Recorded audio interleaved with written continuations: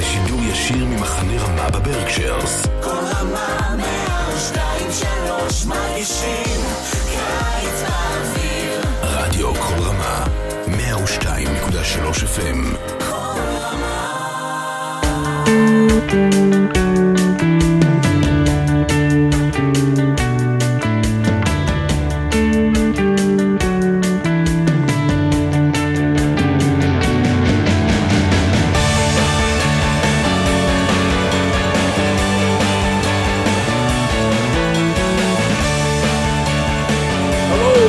Welcome to a very special edition of Parsha Talk. I'm Rabbi Elliot Malin in Highland Park, the Highland Park Conservative Temple Congregation on Shemet. Joining me and my good friends, Rabbi Barry Chesler, Solomon Schechter, Day School, Long Island, and somewhere in the refurbished Anshe Chesed, Rabbi Jeremy Kalmanovsky. Tell me where you are. Well, we have our offices were always in the kind of carved out of a back storage place in the closet, and they were terrible. And now we actually have built nice offices on the 5th floor of our building, and I'm in the computer room because the offices, the construction is still going on, but there was air conditioning in this room, and my office is sweltering. So I moved. Very to cool. Well, context is everything, and location is everything, and that's where we're going to go, because we are located in Chol HaMoed Sukkot. And we have coming up Shabbat Chol HaMoed Sukkot, and I'm gonna just put out the most interesting feature of Shabbat Chol HaMoed is the custom of reading the book of Kohelet. Can you give me your favorite line in the book of Kohelet, or give me drop some wisdom here? A living dog is better than a dead lion. Okay. I guess it depends whether you're the dog or the lion. Do you have a favorite? Why do you like that, Jeremy? I actually, when I was younger, I used to love Kohelet. I thought he was snarky and just so contrarian. I used to find that really attractive. And of course, in some ways, I still do. There's a lot of humor in this book. But in the end, I no longer feel quite as I no longer relate quite as much to his like nasty edge, a little bit like that. I mean, I like that line because I think it's kind of funny, you know, the whatever the dead flies and the perfumer's ointment and stuff like that. And life is so hard, and life is such a waste, and like, you know, there's a lot of wisdom in the book, but in the end of the day, I think that there's some despair in ways that doesn't really sit right with me. It's got the anguish of the human condition. I think, but there's so much more there. So if you would ask me for my favorite line today, I would say all rivers run to the sea, which was the phrase that Elie Wiesel Zal used for one of his memoirs. Yes. And when I hear that line, I think of the rush of the ocean with the waves crashing in, and you look out and you realize that that's where the water is going. Yeah. And it's an endless cycle, and one can feel really small and be depressed, or one can feel enlarged because there's a kind of oneness with nature. And I think, you know, what I find interesting, many, many years ago in Hebrew school, it first came across the idea, you know, traditionally Solomon wrote Kohelet along with Mishlei and Shir HaShirim. So as a young man, he wrote Shir HaShirim. He was a romantic. He went to school. He wrote Mishlei. And then as an old man, he was cynical and he wrote Kohelet. But I think that as I move into the autumn of my life, I suppose, that I don't feel cynical. I feel restored in a certain way. You know, I've lived as long as I've lived, and I feel good about it. You know, certainly I can't do things I could have done 30, 40 years ago. On the other hand, I know so much more about myself, about the world, about God, perhaps. So I see it as being restorative, and it's important at this time of year. I love the third chapter. Just that's my go-to chapter whenever I need a piece of wisdom. There's a time for everything under the sun. Lakol zman tachat Hashem ve'et l'chol chefetz tachat hashamayim.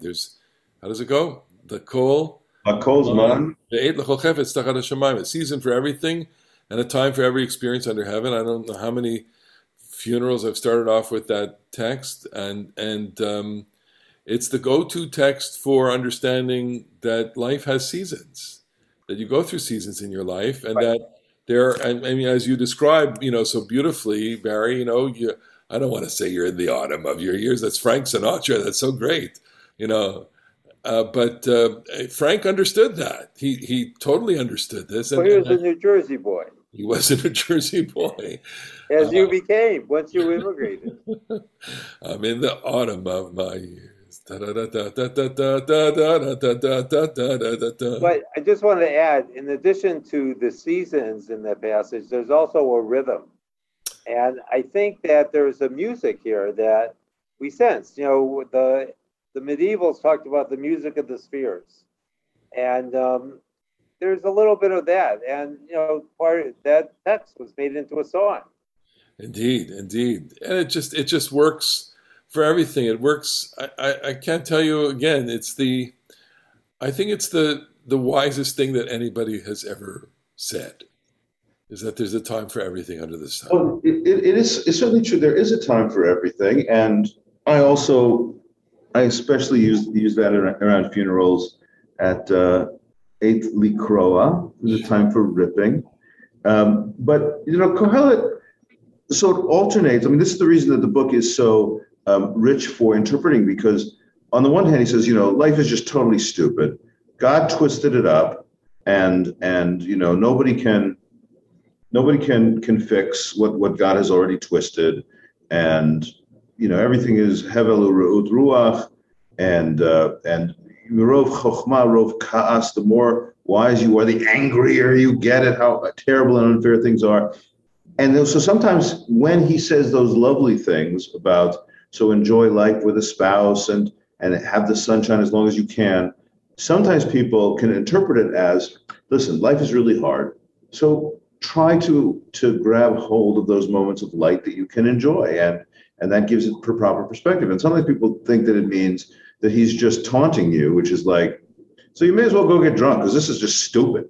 And inyan ra, God gave an inyan ra l'bnei adam le'anot bo. It gave us something really bad to have to deal with. And when I was younger, I used to think that was like. And so I think, by the way, in the midrash that Barry said about the middle-aged Mishle and the old Kohelet, I would go with actually the snarky teenager as Kohelet. This is all so stupid. Wasn't there in that sketch show that we watched? What was that called? Yehudim Ba'im. They had Shlomo as Kohelet, as this like depressed teenager, and I would like to ultimately leave behind. When Barry said all the rivers run to the sea, which is true, but it doesn't make a damn bit of difference. Kol devarim yegeim, and everything is wearisome. I would like to move ultimately beyond that, but the way it works in the calendar, I think, is, and this part I do like, is that Sukkot is a little bittersweet. Sukkot is a celebration, and as autumn comes on, you feel a little bit of death, and Kohelet sort of captures that sense of vulnerability and mortality in a way that is part of the entire Sukkot vibe, I think. Okay, so I wanted to add one thing. So you were talking, Jeremy, about twisting, and I don't know if I have the words right, but there's the line "Chut mishulash lo yinateh." So sometimes something that's twisted has a positive value, and I think what we see sometimes in Kohelet is that the reason why everything has a season is because we look at it one way, we see something, and sometime later we see something entirely different, even the opposite, and we realize that life embraces both. That it's not an either or; it's a both. So speaking of seasons and the fact that we are wistful at this time, the autumn of the year, and of course it's much more pronounced here in North America, where we are feeling. Although I have to say, even we haven't yet got that little crispness yet. It's It's still quite hot and still quite humid. But moving into Hoshana Rabbah, which we are celebrating on Monday, which is part of the seasonal trope of the holiday. Hoshana Rabbah is defined by the ritual in the temple and the synagogue of making 7 circuits around the Sifrei Torah, all the Sifrei Torah, walking with your lulav and etrog and saying Hoshana, these hymns that are quite complicated, quite tongue-twisting, and difficult. But maybe you have, what's your relationship to Hoshana Rabbah? Do you have an experience? Do you have an emotional valence to it? I have one. I love the day, but go ahead. So tell us. I love the day. You go first. I want to go first. Okay, so I typically lead the davening on that day, and it's a long marathon, and you do all the changes. I do all the changes, and I do all the chants and everything, and I get to that the last hakafa, Laman Ba'e Ba'esh, Hoshana, it gets very emotional. I say this all the time in our little talks here, but we put it all out there. And Hoshana is really about putting it all out on the bima. It's a catharsis when it works. I remember doing it at the seminary. I remember leading Hoshana as a student. And we got so into it, and it was very vibrant, and it was very exciting. There's something very primal about it. There's something, especially when you smack the willows at the end. I mean, it doesn't get much more physical in the synagogue than smacking a bunch of willow branches on the floor and having that kind of moment where it's all left there, and it literally is all left there. So you make some really wonderful points, because Hoshana Rabbah is a day of Chol. It's a secular lay day, so to speak, but it embraces the holiday. The Chazan traditionally wears a kittel, which evokes both Rosh Hashanah and Yom Kippur and the Pesach Seder. The liturgy encompasses both Shabbat and holidays and the weekday service. And it's not a holiday, but yet it has all the holidays within it. Yeah. And when we think of this time of year, we think of all the Jewish holidays, and Hoshana Rabbah is like a near miss. It's not quite a holiday, but in a sense, it's everything. It's a quasi-yontiv, and of course, it's the end of the whole repentance, atonement, moment. You stop saying LeDavid on that day. Some people go to Shmini Atzeret, even with that, but it puts a coda, it puts a bracket on the whole season. And I think we are aware of that. I think part of why it is so powerful, it's a boundary moment. It's a boundary day. So that leads to that great midrash about Shmini Atzeret. Yeah. So, before the Hoshana Rabbah, I also like it a lot, but I think that for me part of it is the messianic, part of it. That this is this moment, the kol mevaser v'omer, the sense that semach shmo hu David be'atzmo. There is this person who's just waiting at the door after this long day and this incredibly long morning and the holiday season. It has led you someplace that is kind of redemptive. And to me, that capstone of Kol mevaser v'omer, Kol tzemach ish tzemach shmo hu David be'atzmo, Kol kumu kepushe afar, hakitzu v'rananu shochnei afar. Those of you who are lying in the dust, Abraham, Isaac, and Jacob, wake up! Here's the moment. And of course, the Mashiach has not yet arrived, as far as I'm told, maybe. But I feel like the Hoshana Rabbah and the physical weirdness, the cathartic quality to the action of beating out the willows, and that messianic theme, really, I just find a tremendous sense of uplift.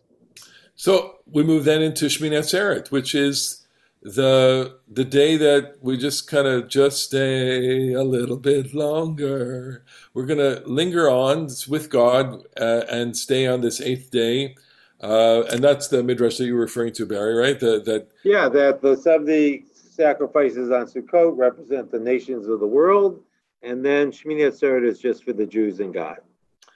And there is an intimacy here. Of course, layered onto that is the whole story, at least for the diaspora, the story of the temple, the Solomon temple dedication, chapter 8 of Kings, first book of Kings, which really one of the great stories, the great, dramas, the final arrival of the temple, the depositing of the ark in the temple, and Solomon's great prayer. And there's just so much going on in that moment with Solomon.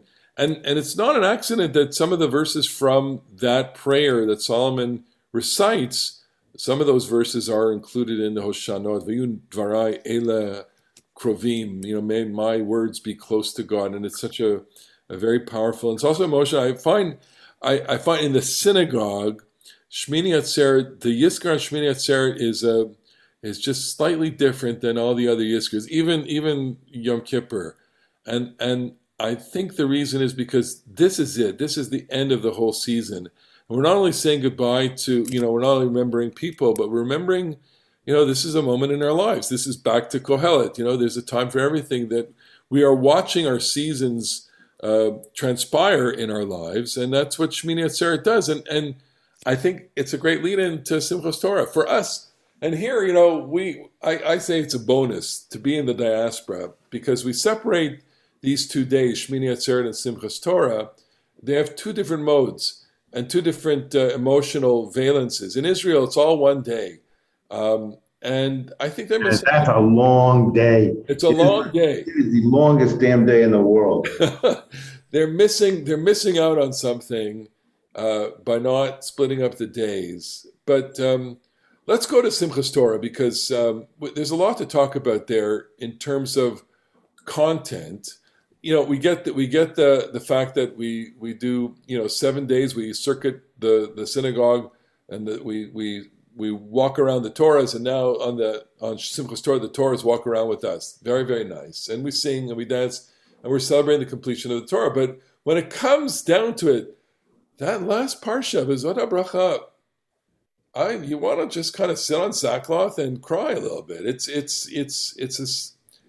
dark, it's sad, it's the end. And one of the things that is sad about this is that certain things reach their resolution, but they linger with questions. God doesn't let Moses into the land. And God says, you can see the land, but you can't go in there. And we get that very poignant scene where God says to Moses, go, look up and see the whole land. What does it say? Vayal Moshe me'arvot Morav el Har Nevo, goes up to Har Nevo, and God says, Zot ha'aretz asher nishbati. This is the land. Shama lo tavor. The last words that God says to Moses, you're not going there. And how do you? I mean, that's the last recorded words in the Torah.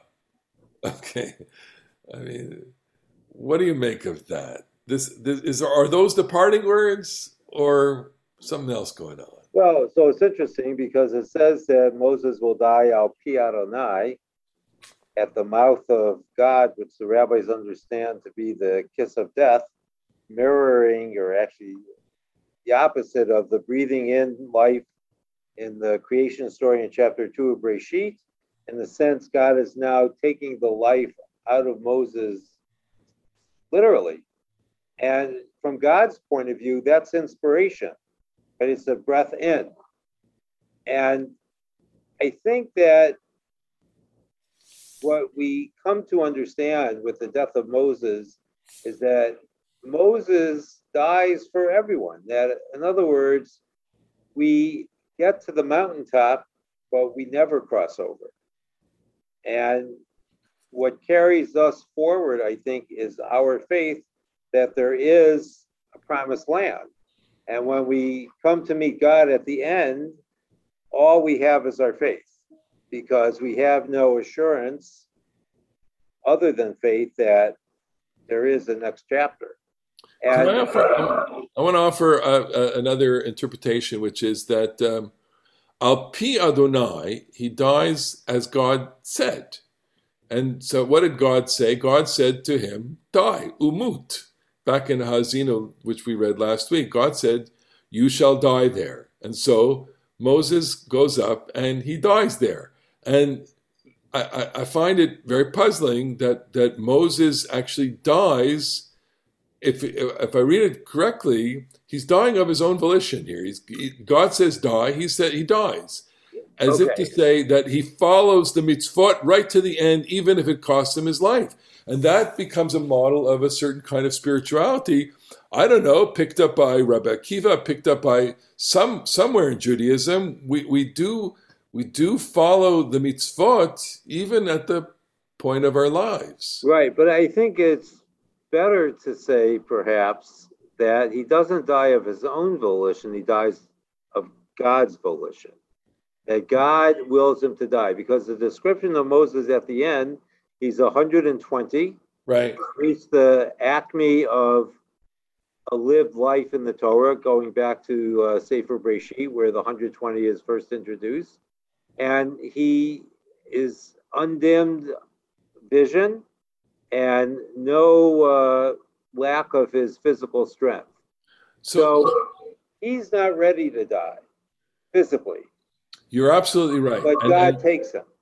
He's not ready to die, and the Midrash has him fighting tooth and nail to die. But right. But I wanted to just add one last point here: is that Moses' death is a partnership with God. Okay. I think that's what we aspire to. In other words, Moses does not die alone; he dies al pi Adonai, and I think, in a sense, that's what we all hope for, because there's a sense of comfort, at least for me, in that image.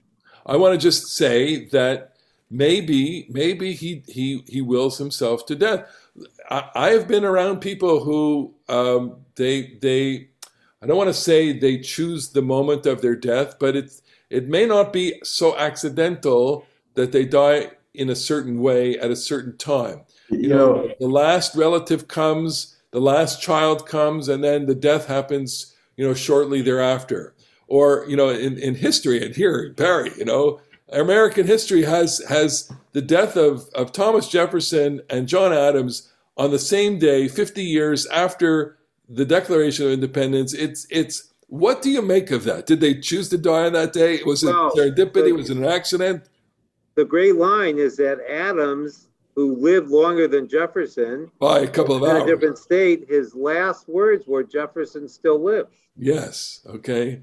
Yeah. Okay. So this is interesting, and the fact that you said Al Pi Adonai, Elliot, the way you're saying this, it has a certain nice resonance, because God did say, and you will die, and God also said at the beginning of the Torah that 120 years appears to be the limit, and so Moshe is perhaps in a moment of reconciliation with that reality, and of course it is true. We have seen lots of people. We've all seen in the rabbinate. We've seen people who make it to a special event or something like that, but. The reason that I can't go there with you is the other overwhelming religious imperative is to choose life. And I cannot relate to the idea that even though we must accept our mortality, I can't relate to the divine imperative that we must, sometimes you have to love God, who you told at nishmatecha, I mean, you told it nefesh, you'll still love God. So that's true. That's true. But you can still love God, but you still have to love life. And so, to me, it makes much more sense to say that the power of the rabbinic midrash of Al Pi Adonai is exactly as Barry alluded to. It's the inverse of the Vayipach be'apav nishmat chaim at the very beginning of the Torah, and it's an acceptance by Moshe, but not an active choice. That doesn't work for me. Okay, so I want to have my cake and eat it too. I agree with both of you here in the sense that it sounds absurd that Moses would do it, but I would say, first of all, it's well within the realm of human experience that people kind of shut down. Look, even Mr. Spock on Star Trek, the movie, when he dies, he kind of just shuts down, okay? Right? I think if I'm not getting this wrong, the point is that, and maybe it's in other spiritual cultures where someone goes into the forest or, someone meditates himself and that's where the person dies. In other words, the person actively shuts down.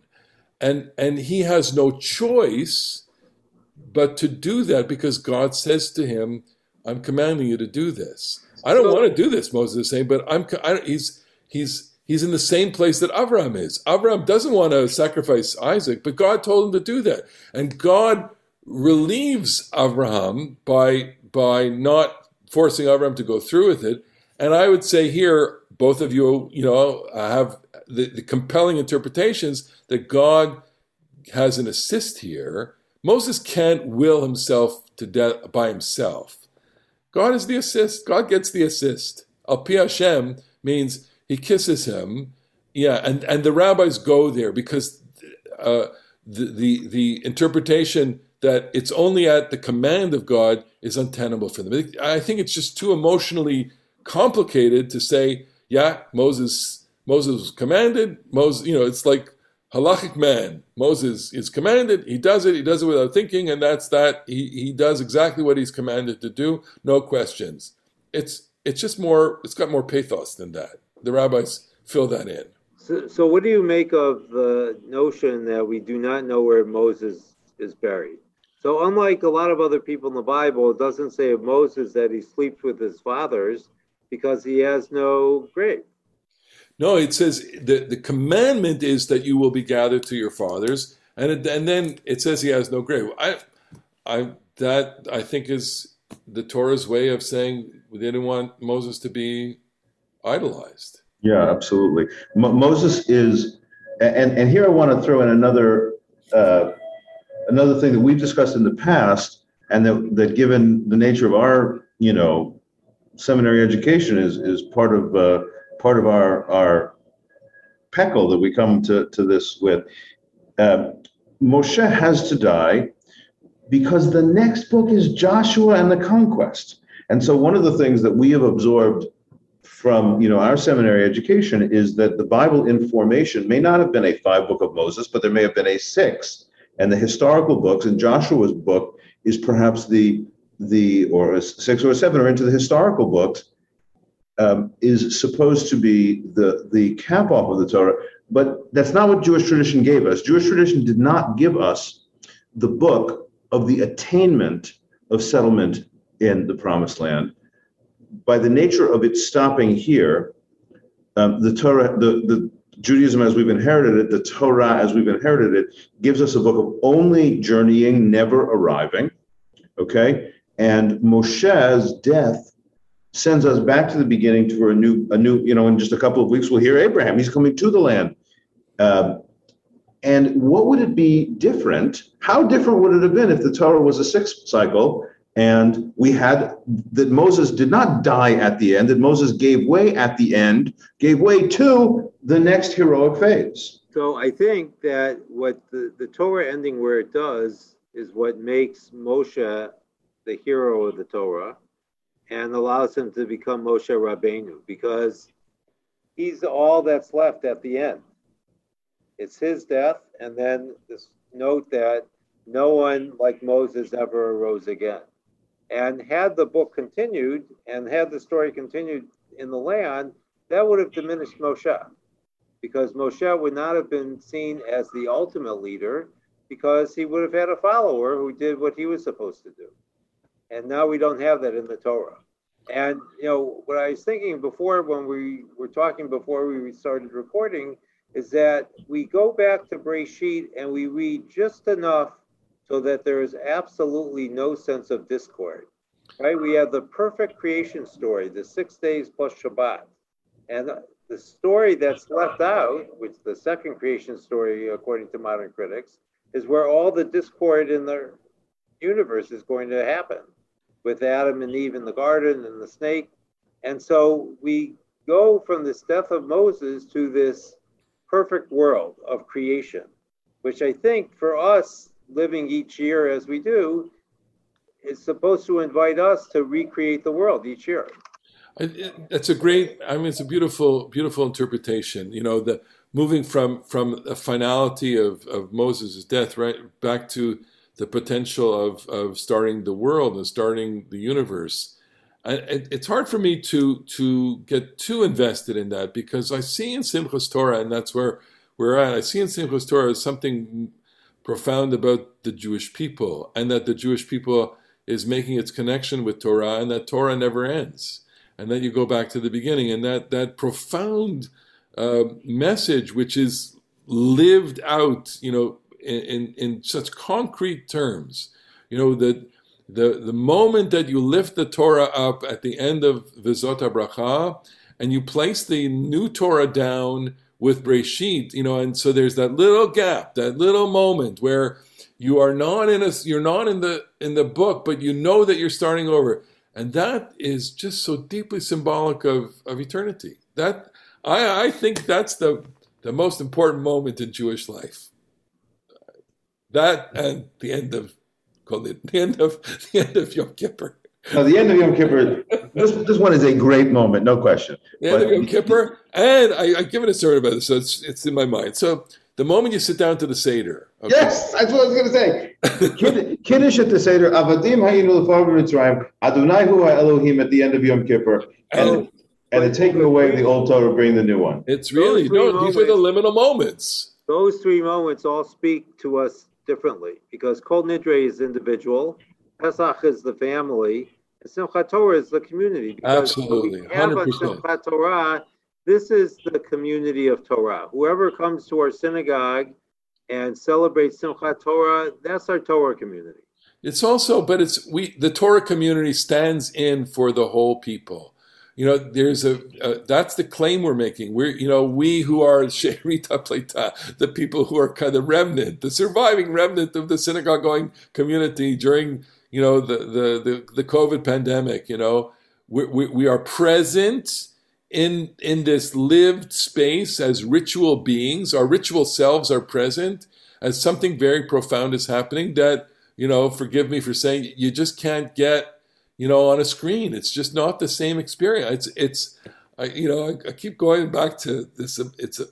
It's emotional. We're living in different emotional chords at the end of the year. And okay, so just to recap, we have this great Kohelet, statement, the Hoshana Rabbah, the catharsis, Shmini Atzeret, the kind of completion, and here joy, but the joy comes with everything. That's why it's so, Elliot, just to emphasize what you're saying, the last 3 days, Hoshana Rabbah, Shmini Atzeret, and Simchat Torah, are synagogue holidays.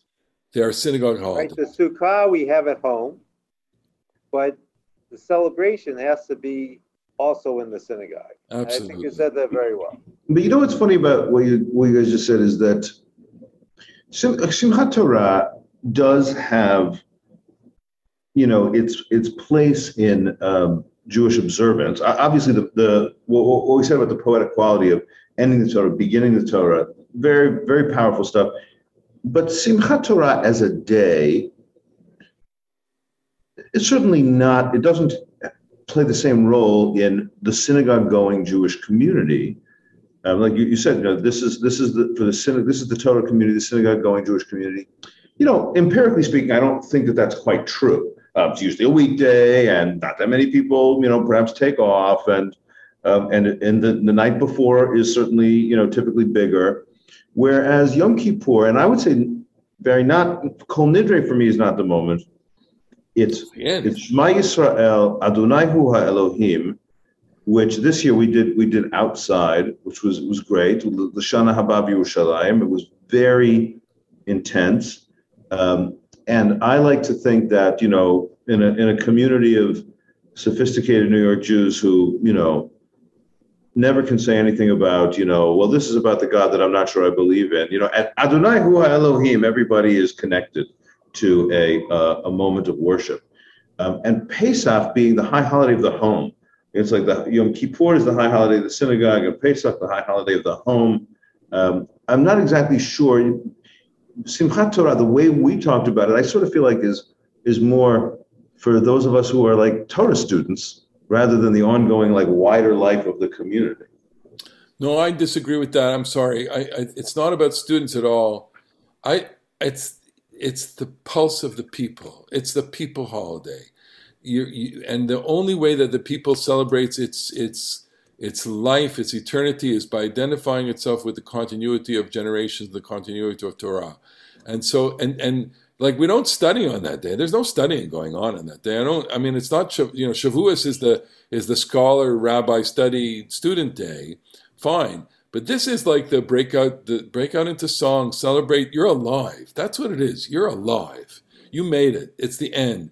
And look at where we are. We're starting off a new year. It's all open to us. Look at, and the joy is in potential. We celebrate the end. We're celebrating the end of a cycle. All of us, the three of us, we've been with our viewers, our listeners, and we shared Torah with them. And so now, I'm looking forward to another year. I can't wait. It's, we've been through so many different places and themes and wonderful stories and reminiscences and recollections. That's, bring it on. Simchas Torah. Bring it on. I think I'm going to go this year. I think you're going to go in person. Okay. Well, with that, we want to wish, I think it's the real new year. Simchas Torah is the real new year, starting Torah again. We can't wait to do that with everybody. We want to thank you all for watching, for being with us another year. Wow. What a great pleasure. What a great privilege it is to have been able to have these conversations and to share and to get your feedback and to enjoy that. We want to wish everyone a wonderful Yom Tov, a wonderful Simchas Torah. Hey, we look forward to seeing you Shabbos Bereshit. We'll be there. Moadim l'simcha, everybody.